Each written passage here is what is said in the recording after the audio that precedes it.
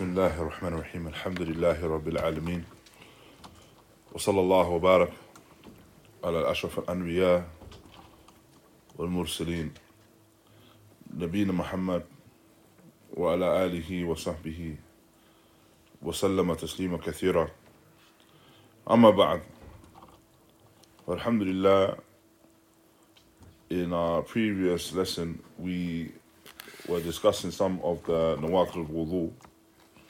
So we concluded the discussion around the mas al-khuffain, the chapter regarding wiping over the socks.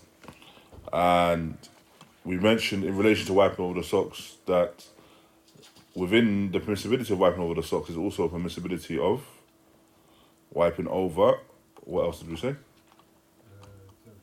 The turban, the imam. Now.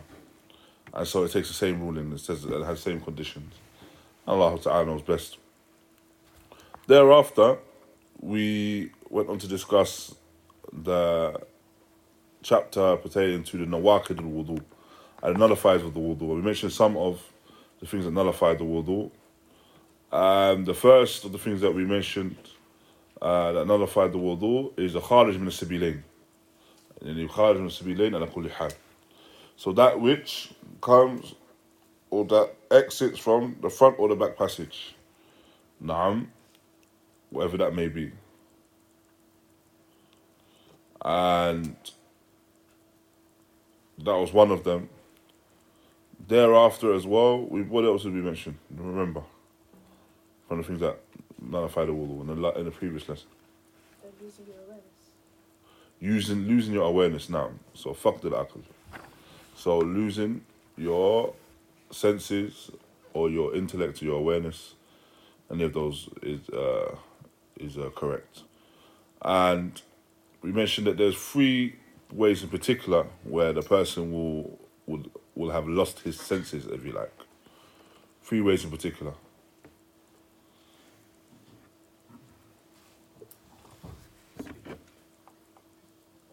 Sleeping is one. Intoxication. For this Ahmed there. Ahmed, oh, Yeah. it's outside. I think it's stopped working. So it's going to sleep, intoxication, and insanity. Now, yeah, losing your senses in the complete sense. Now, we mentioned some detail in relation to the loss of your senses by way of sleep. And what was the detail in relation to that?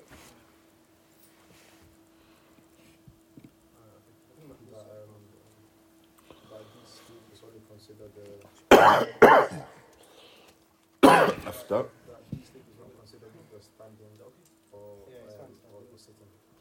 So it's deep sleep. So you're not in used to for example, you're in a car and you have a sleep and then but you can still hear an individual if the individual wants to call you, likewise if you're standing. Okay, so what's the significance of deep sleep? If you're sound asleep and somebody wants to call you and you wouldn't hear them and be able to speak. So that's how Shaykh Ubaid rahimahullah has how he distinguished the deep sleep. But what's the significance of deep sleep itself?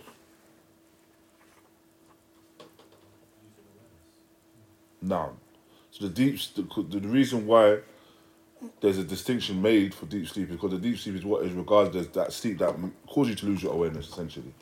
So a lighter sleep is not a sleep that causes you to lose your awareness, and so it wouldn't be a case where you lose your akal has gone at that point. So if that's the case, then we understand from that the individual would not have broken the wudu.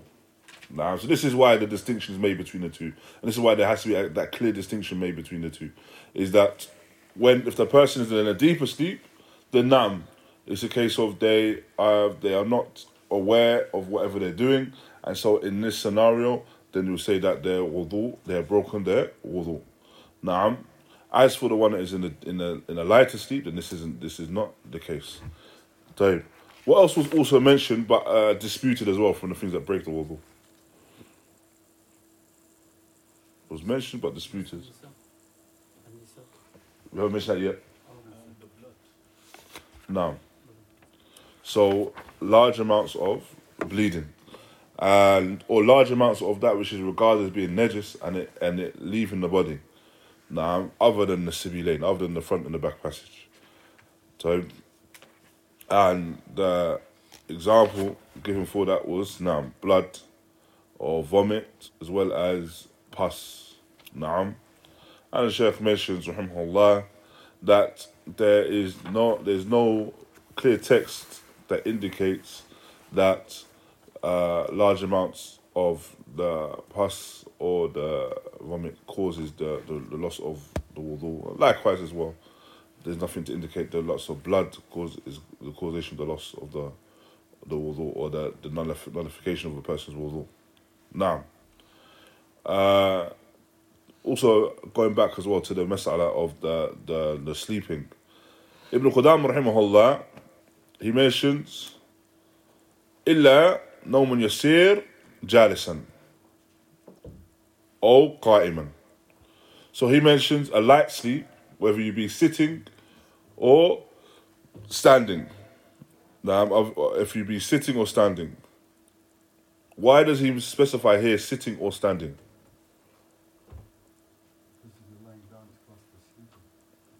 Because, basically he, rahimahullah, Ibn Qudama, at this point here, is making, indicating towards the fact that there is a call that says, regardless of however your awareness when you're sleeping, if you are sleeping whilst lying down, then it is regarded as being a deep sleep. So there is a call, there is a statement, and it says that if the person is lying down in a muttaja and they're in any form of sleep, then it's regarded as being a deep sleep.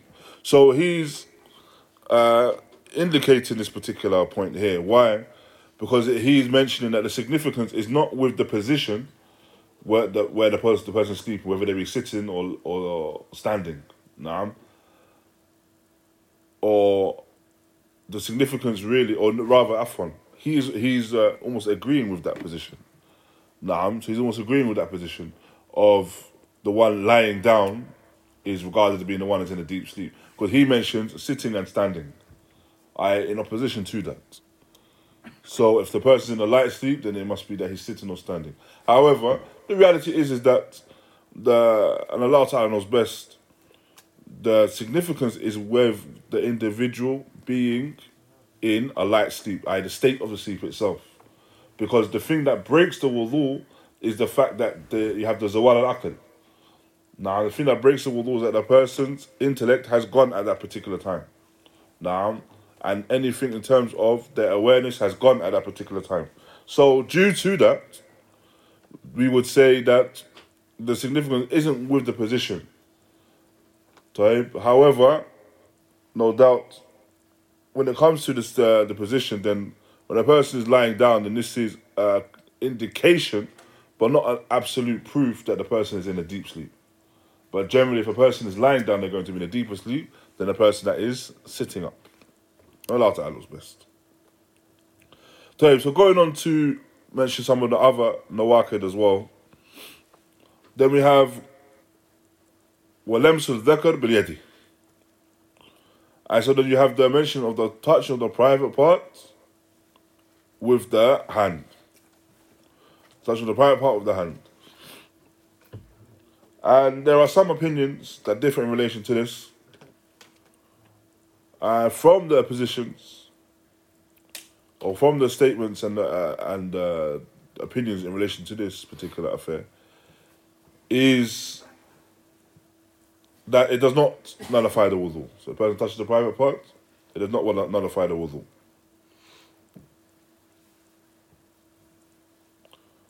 And the proof which is used for this is the narration found in Sunan Abi Dawud, where it mentions وَهَلْ هُوَ إِلَّا بَدْعَةٌ مِنْكَ. Yani, it's not anything except that it's a part of you, an extension of you. I'm referring to the private part. And the reality is that in relation to this narration itself, you have a jama'ah from Ahlul Ilm that actually mentioned that this narration itself is da'if. From the Imam Shafi'i, rahimahullah, and Imam Ahmad. So they mention that this narration itself is da'if. And the fact that it's mentioned in the Sunan of Abi Dawud doesn't now mean that it's a proof that it's sahih. Because Imam Abu Dawud, rahimahullah, his manhaj anyway, his intent when collecting ahadith for his sunan was that he was intended to collect ahadith which were mustadilla biha, ahadith which were used for proof of for particular fiqh opinions and opinions when it comes to ahkam. And not that his intent was to gather narrations which were sahihah. Naam. And so here is an example of that. That his inclusion of this hadith within his sunan doesn't now indicate that this hadith is one which is sahih. Rather, it could be argued that he's included this hadith. Why? Because this hadith is used as a proof for a particular fiqh opinion. Naam. That opinion being that the touching of the private part does not break the wudu. So, likewise as well, some of Ahlul mentioned that this hadith itself, even if we were to say that the hadith itself was sahih, that this hadith is mansukh. That the hadith is mansukh, is abrogated. Thereafter, we have the opinion, the second opinion, and this is that it does break the wudu. It does break the wudu. And this is due to the hadith of Busra bint Safwan. Hadith of Busra bint Safwan. And the Nabi sallallahu alayhi wa sallam قال من مس ذكره فليتوضأ. That whoever touches their private part, then they must make or perform the wudu. And Imam Ahmad, rahimahullah, includes this within his Musnad, and he mentioned that this is a hadith of sahih.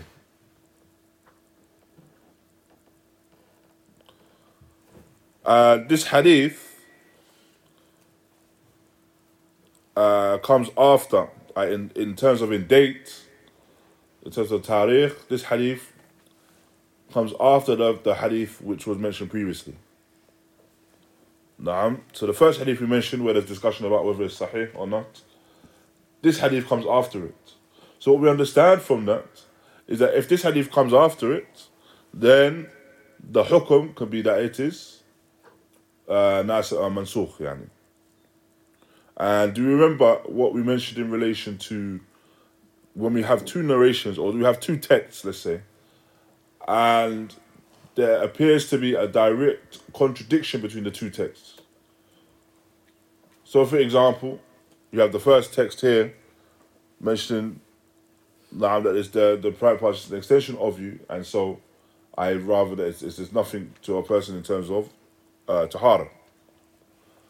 Then we have this narration where it mentions that the person that touches it must make wudu. So there's a direct contradiction between the two narrations in meaning. أليس كذلك؟ طيب. So, what is the first thing you do when you have an apparent contradiction between two texts? What's the first thing you do? You attempt to do? You try to reconcile between the two. What's meant by that? When you say you try to reconcile between the two? نرجع إلى قول العلماء. نعم كلهم رجوع إلى قول العلماء. لكن كيف الجمع بين هذا وهذا؟ هذا هو. لكن كيف يكون الجمع؟ يعني الطريق الأول نريد الجمع بين النصين. طيب. كيف يكون الجمع؟ أو ما معنى الجمع؟ أو ما معنى الجمع قصدي؟ المعنى. What do we mean by reconcile between these texts?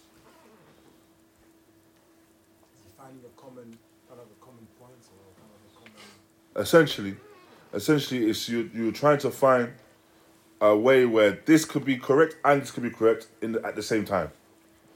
Where this text, and so this is why we say that the contradiction is an apparent contradiction, but the reality is there isn't a contradiction, that they can both coexist, and they can both coexist, and ahkam for this and ahkam for this can coexist.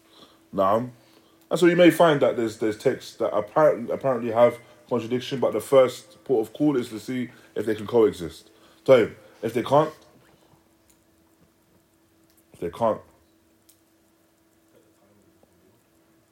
looking at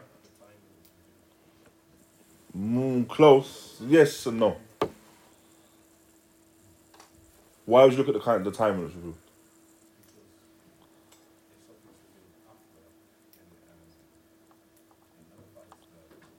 No. So essentially what you want to do after that is look at what is referred to as the nasikh and mansukh. The nasikh and mansukh. So look at the one text that abrogates the other. Right? So you look at one text that may abrogate the other. It's not possible to reconcile between the two, so one may abrogate the other. But what does that need though? What do you need in order to do that though? You mentioned it. You need to know the timeline. You need to know when this text occurred and when that text occurred. How are you going to know this? How are you going to know the timeline?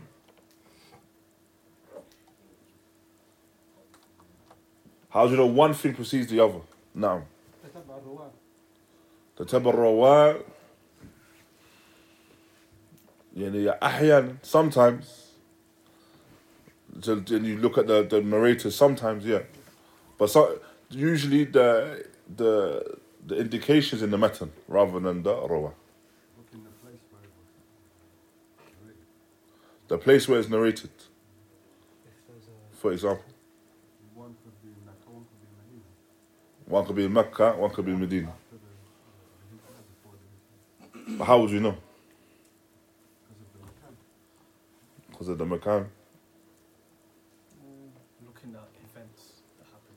Nah, yeah, essentially. So you can say the Makan, but it would be more correct to say if the Makan is an indication of a particular event. So, for example, they mentioned that they were in Hunayn, for example. So it's an indication that this occurred during the Battle of Hunayn, or this occurred at the time of Uhud. So this was at this particular time.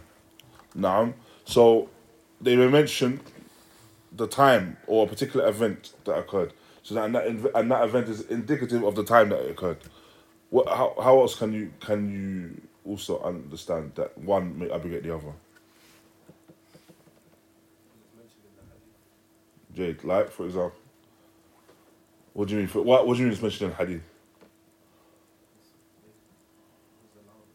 Now, so where you have a call which is sarih, an absolute call or statement from the Messenger of Allah sallallahu alaihi wasallam, where it mentions that this was allowed, but it's no longer allowed. For example, now, so it mentions in an absolute sense the hukum was allowed, but it's no longer allowed.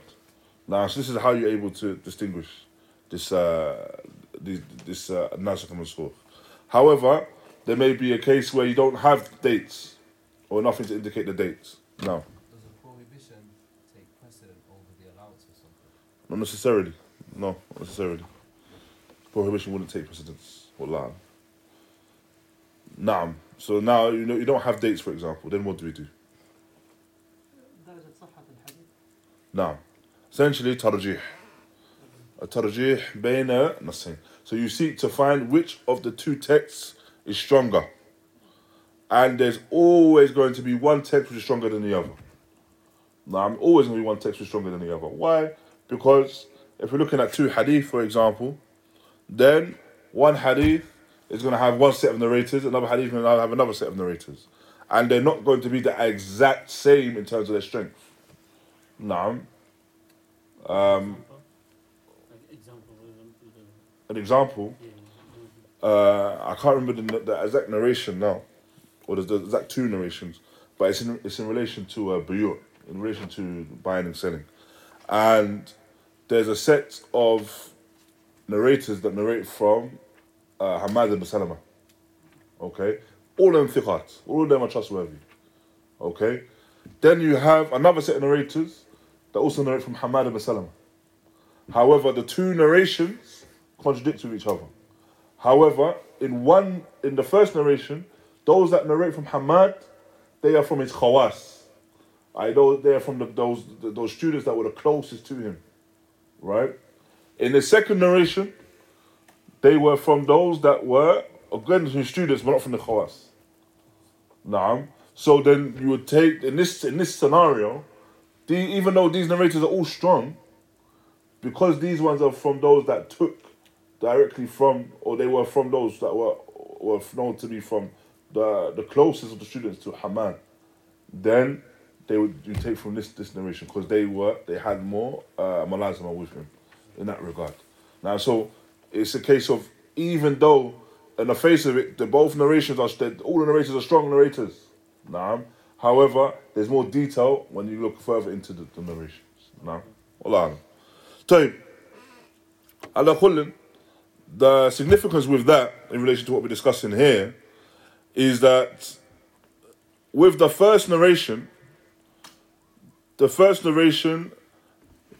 where we see that there's a degree of a contradiction between the two, it falls down on two levels. Now, the first level is that we say, the first narration, is that we say that this one is mansukh. We can say it's mansukh. Now, it's abrogated by the second narration. As mentioned, the second one comes afterwards. Or, even if we were to say that there's some doubt on whether we could establish whether this one abrogates this one, then there's a discussion in relation to the strength of the narration, and no doubt the second narration is stronger than the first. And so the touching of the private, essentially, it comes full circle back to the ruling that the touching of the private part is something which breaks the wudu. Now it breaks the wudu. Allah Ta'ala knows best. Does that make sense, Ikhwan? I know it was a bit long-winded. It did show that the Shah working out, you know.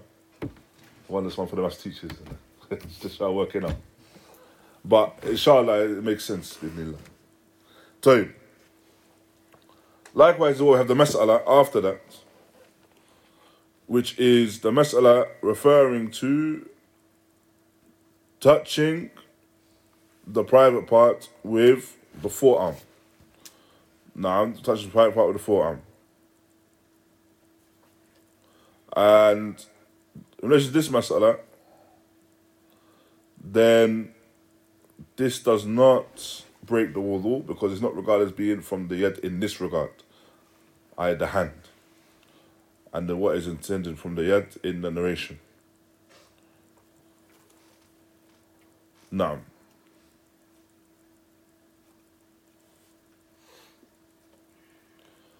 and there's a third opinion as well in relation to the touch of the private part, which is if it's based upon the person's intention. So if the person intended to touch the private part, then this is something which breaks the wudu. And something which is mentioned alongside that within that particular qawl as well, that statement and that opinion, is that they will say that if the person touches the private part with desire, no, and this is, Allah Ta'ala knows best, similar, and it's derived from the ruling where they mention, and we'll come to it inshallah, where they mention the ruling of touching the woman with desire. So they derive this ruling from that one. That makes sense? Now. It might be a stupid question, but does it essentially the touching include the indirect touch of your private part or the direct one? Does it include, sorry, the include? The indirect touch of your private part. Indirect touch? Yeah. How do you mean that one? You dress up and just you touch your part. Now, so this is the discussion. So now you have three aqwal. One of them say, one call says yanqud wudu, yani bil itlaq. Second one says la yanqud wudu bil itlaq. Then the third says yanqud wudu bil qasd. Naam. So the third, they said yanqud wudu bil qasd. So the first, as we mentioned, is based what they say it doesn't break the wudu. It's based upon a narration, and this narration has da'f inside it, and Allah knows best. The second is that just they says it breaks the wudu al-itlaq, and this would include يعني عمدا or يعني على سبيل الغلط or يعني خطأ. يعني هل هذا يشمل اللمس المباشر والغير مباشر؟ لبس مباشر بغير غائل قصدك؟ يعني لمس لو فرضنا انه لمسه يعني لمس غير مباشر لكن مع النية. ايوه. ايوه بدون يعني بمعنى النية وبدون نية. ايوه. قلنا يعني بالاطلاق لما يسوي absolutely فينقض يعني حسب الحديث. لكن الثالث القول الثالث قول لا ينقض الوضوء إلا بالقصد يعني بالنية. فهذا القول الثالث. هذا القول الذي نتكلم عنه يعني الآن. So now the third, they say that it doesn't break the wudu except with intent. So you intend to touch the private part. And now, again, we say that this is based upon the hukum or the qawl, which is taken from the touching of the woman, which we'll come to, where they say that, for example, touching a woman breaks the wudu. Naam, they say touching a woman breaks the wudu. Or they say it doesn't break the wudu. Or they say touching a woman with desire breaks the wudu. Naam. And so, those that say touching a woman with desire breaks the wudu, they say also that this is linked to touching of the private part of desire breaks the wudu. So they link the two, or they link the hukmain as one thing. Does that make sense? What? Jay. Well, we'll come to that masala in more detail, then we can discuss it further, bismillah. Now, thereafter,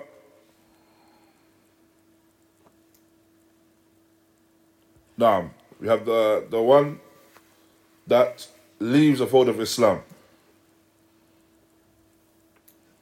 Now, the one that leaves the fold of Islam.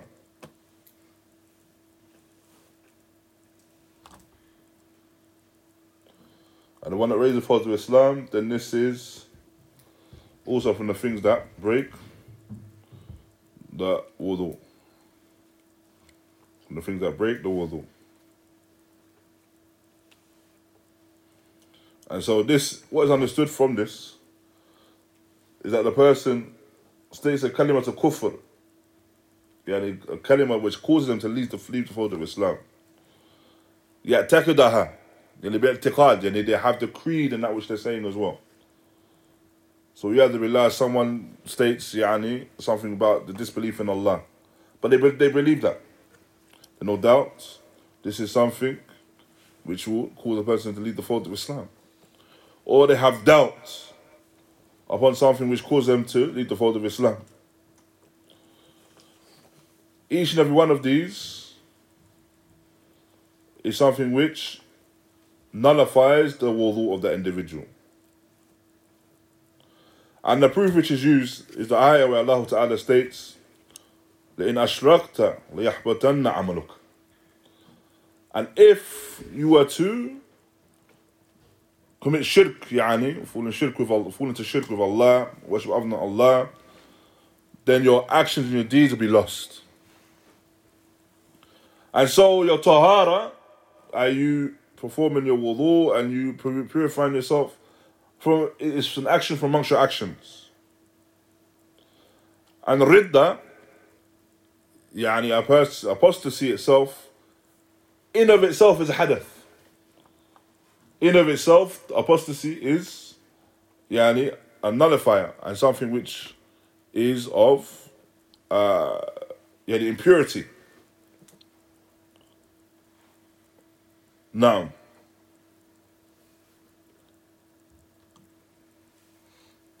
and so this is the example in relation to that, and Allah Ta'ala knows best. Thereafter, you have the mentioning as well of the akl in aklul lahm al jazur. So the eating of the camel meat. Eating of the camel meat, and does this break the wudu? And the narration which is used as proof for this is the narration of Jabir ibn Samra أن رجلا سأل النبي صلى الله عليه وسلم أن أتودع من لحوم الغنم. Where the man comes to the Prophet صلى الله عليه وسلم, he asks, can we perform wudu due to the lahm al-ghanam? Of course, referring to eating the meat of the sheep or goats. قال إن شئت فتودع. If you intend to, then perform the wudu. وإن شئت فلا تتوضأ يعني. And if you intend and if you wish, then do not perform the wudu. So this is in relation to the lahm al-ghanam. If you wish, you can perform the wudu. And if you wish, you don't have to perform the wudu. نعم قال أنتوضأ من لحوم الإبل. And then he goes on to ask, do you perform the wudu from the meat of the camel? قال نعم توضأ من لحوم الإبل. He stated, yes, perform the wudu from the meat of the camel. This is a narration found in Sahih Muslim.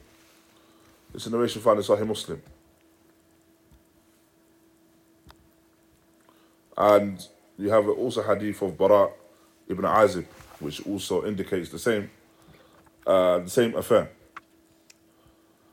And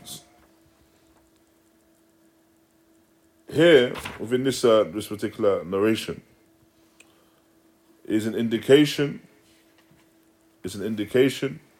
of the import or the fact that eating the camel meat breaks the wudu. For indeed the Messenger of Allah sallallahu alayhi wasallam commanded to perform the wudu. Commanded to perform the wudu if a person was to eat the camel meat. And I believe we discussed this previously, maybe when we was going through shurut al-salah. And we discussed the difference between the ghanam and the ibil.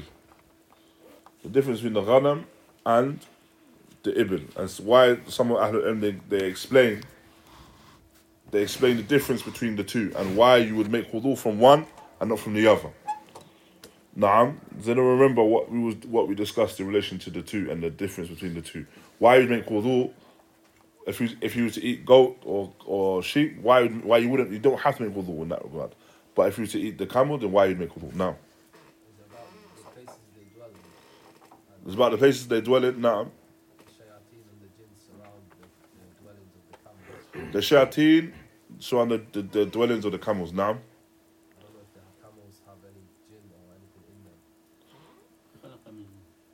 And some people say that they were created from the fire, but the reality is that that which is apparent is that they're surrounded by the shayateen or the jinn, their plenty. How do you know? What's the proof that we know this as well? Now.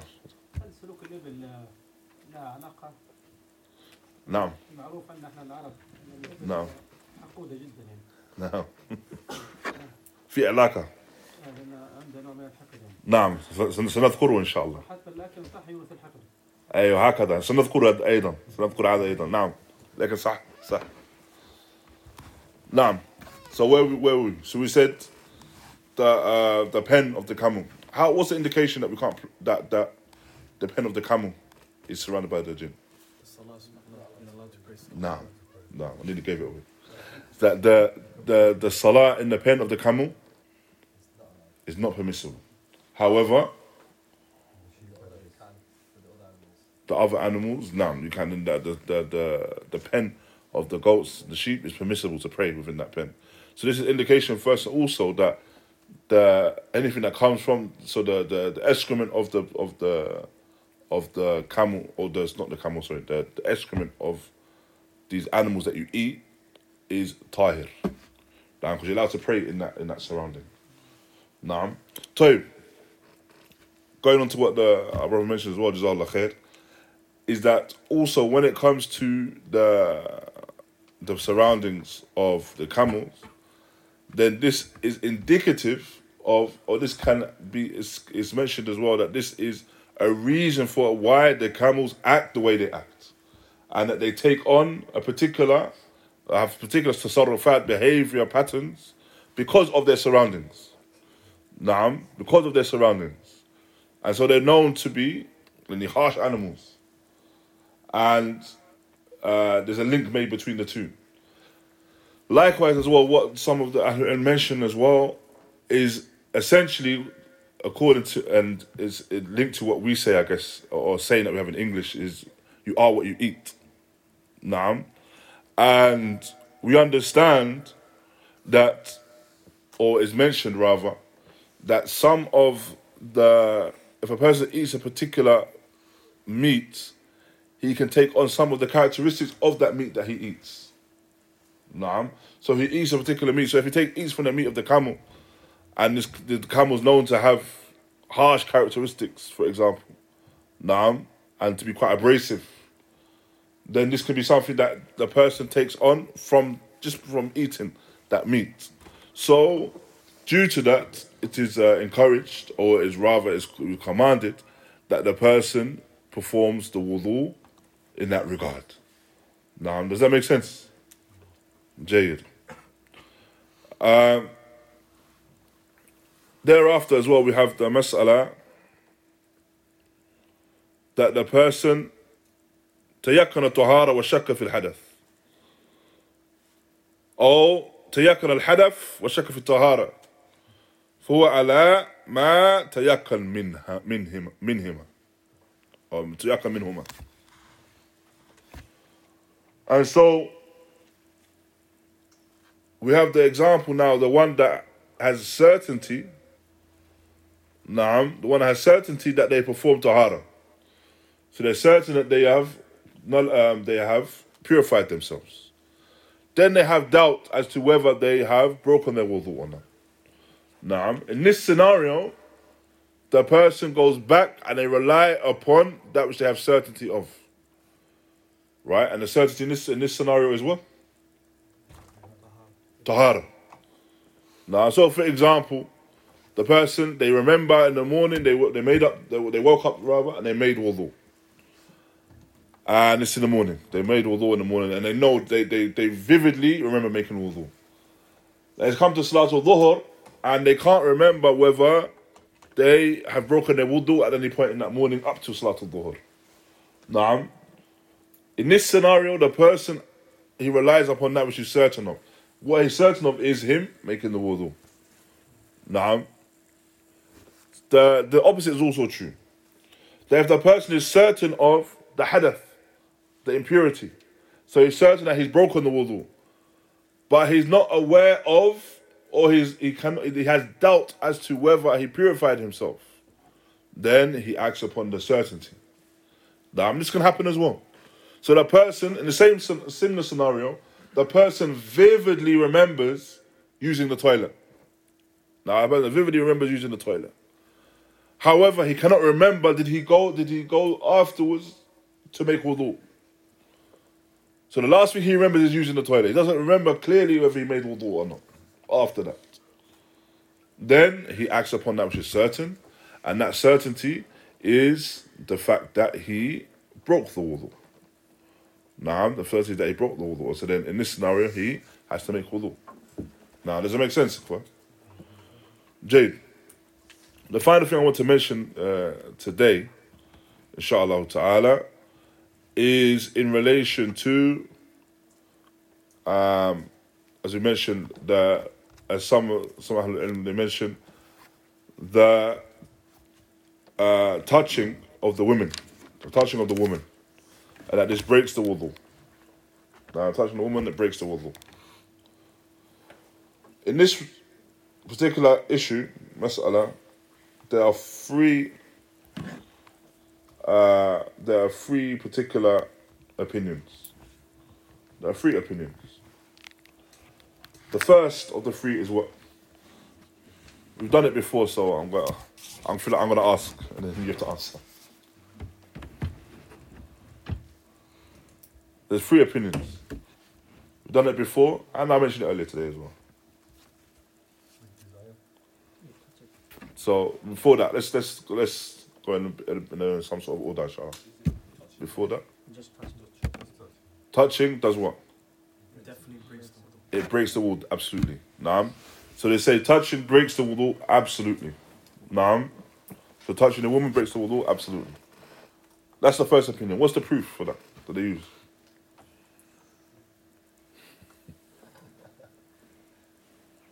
The second hadith. This- The seven commanded is touched by the partner. No. No. Give you clues to ayah. ولا يمسهم النساء. أو لا مستم النساء. نعم قول الله تعالى أو لا مستم النساء. Alright, so you touch the women. This is the command. So this is the proof. Now I'm clear? طيب قول الثاني.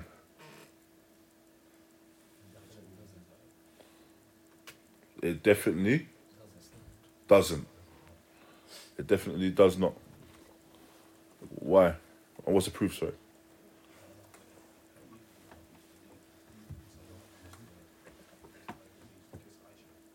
Now, well, generally it mentions his wives. So the narration mentions that the Prophet ﷺ, before leaving the home, he would kiss his wives. By leaving home to go to the salah, he would kiss his wives, and then thereafter perform the salah. So, also, what's another proof that they have for that, which is a rebuttal of the first proof. Does the question make sense? How do they answer the first call? Now, ربما أنها ليست أجنبية عليها نفس المرأة الغير أجنبية that's a مرة غير أجلاء لا. لأن الزوجة مش أجنبية الزوجة صح. لكن لا هذا ليس مراد القول ولا أعرف. والله أعلم.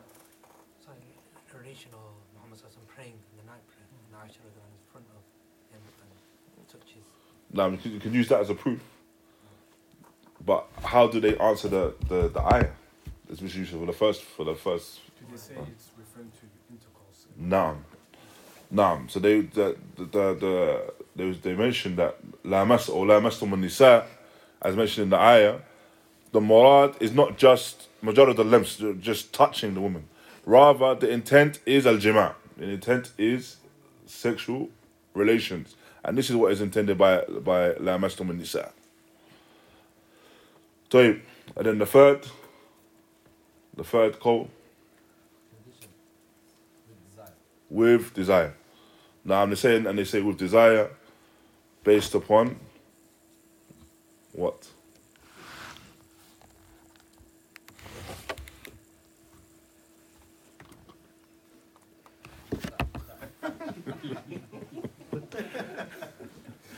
Like, oh, give it.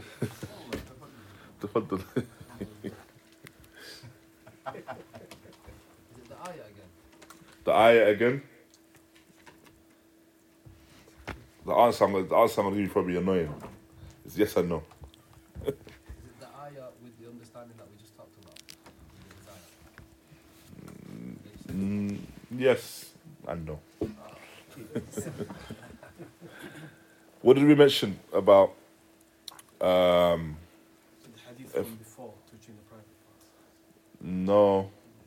What did we mention about if there seems to be a contradiction between texts? What's the first thing you do? صحة الحديث أول شيء الجمع حاول نجمع بين الجمع جمع بينهما. So then they say that jam' between the two. So you have the ayah, Naam mentions, which mentions this, the touching the women. Then you have the hadith of the Messenger of Allah, sallallahu alaihi wasallam, where he kissed the wives before going to salah. So then they say that this was to make jump between the two, is to state that it is touching with desire. Naam, touching with desire, and this is where they try to make jump between the two. However, Allah knows best. The stronger opinion is the second, number 2. The second. Naam. Why? Why would you say it's number 2?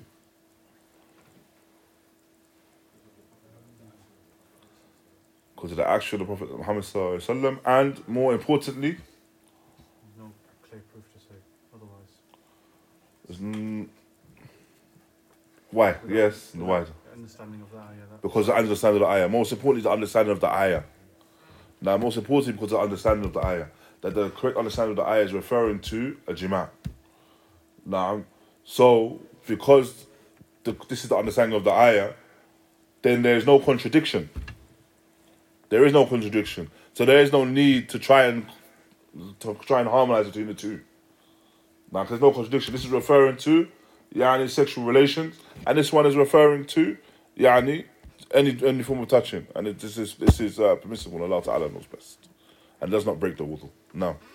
هذا يعني ملامسة المرأة الأجنبية ولو كانت مصافحة بغير النية بغير أو بغير لا تنقض الوضوء. لا تنقض ولا يعني هو آثم. هو آثم نعم. هو آثم، لكن من حيث النقض الوضوء يعني من ظاهر النصوص لا ينقض الوضوء. هذا الفعل لا ينقض الوضوء. لأن في حديث يحرم نفس الأجنبيات. من الحديث عفوا. هناك حديث يحرم نفس الأجنبيات.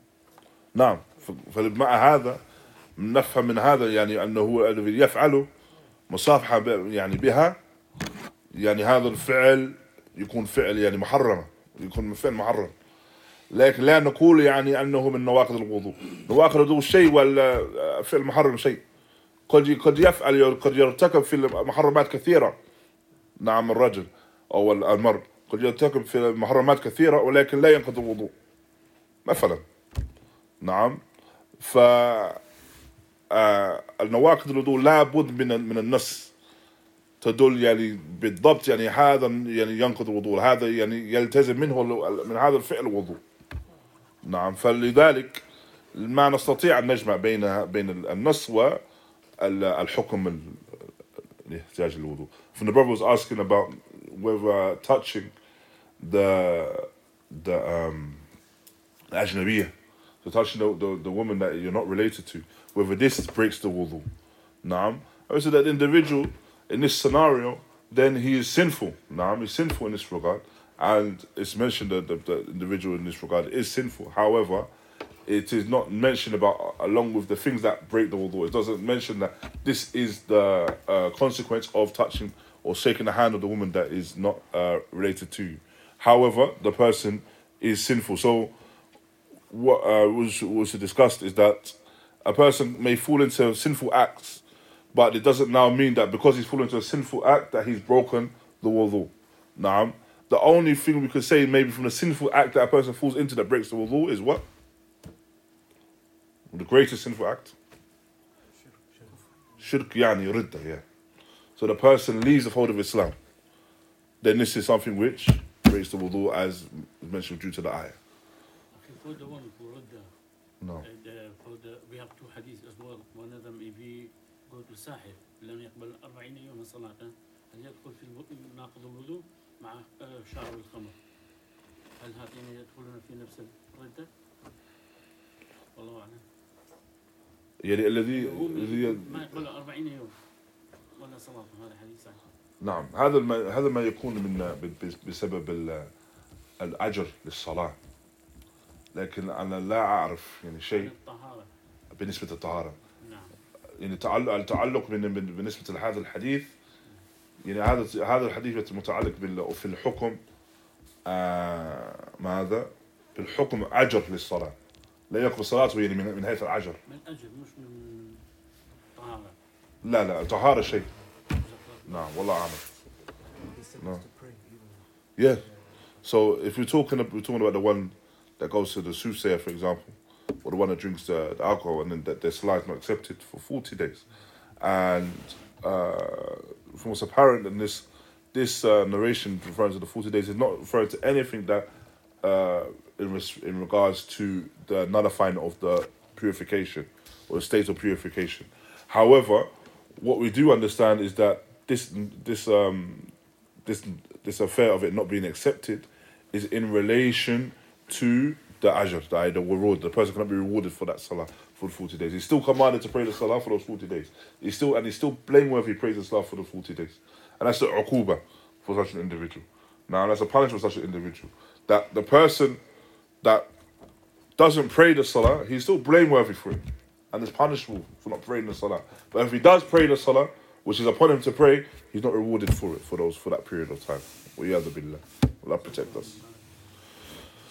جزاكم الله خير وبارك الله فيكم وصلى الله وبارك على نبينا محمد وعلى آله وصحبه وسلم. بارك الله فيك. نعم. If somebody was to wipe over the khuf and is still in a state of wudu, but then they change their socks, does that break the wiping of the socks? So, you said he's in the state of wudu He's in a state of and he wipes the socks. He wipes the socks, but then he Change the socks.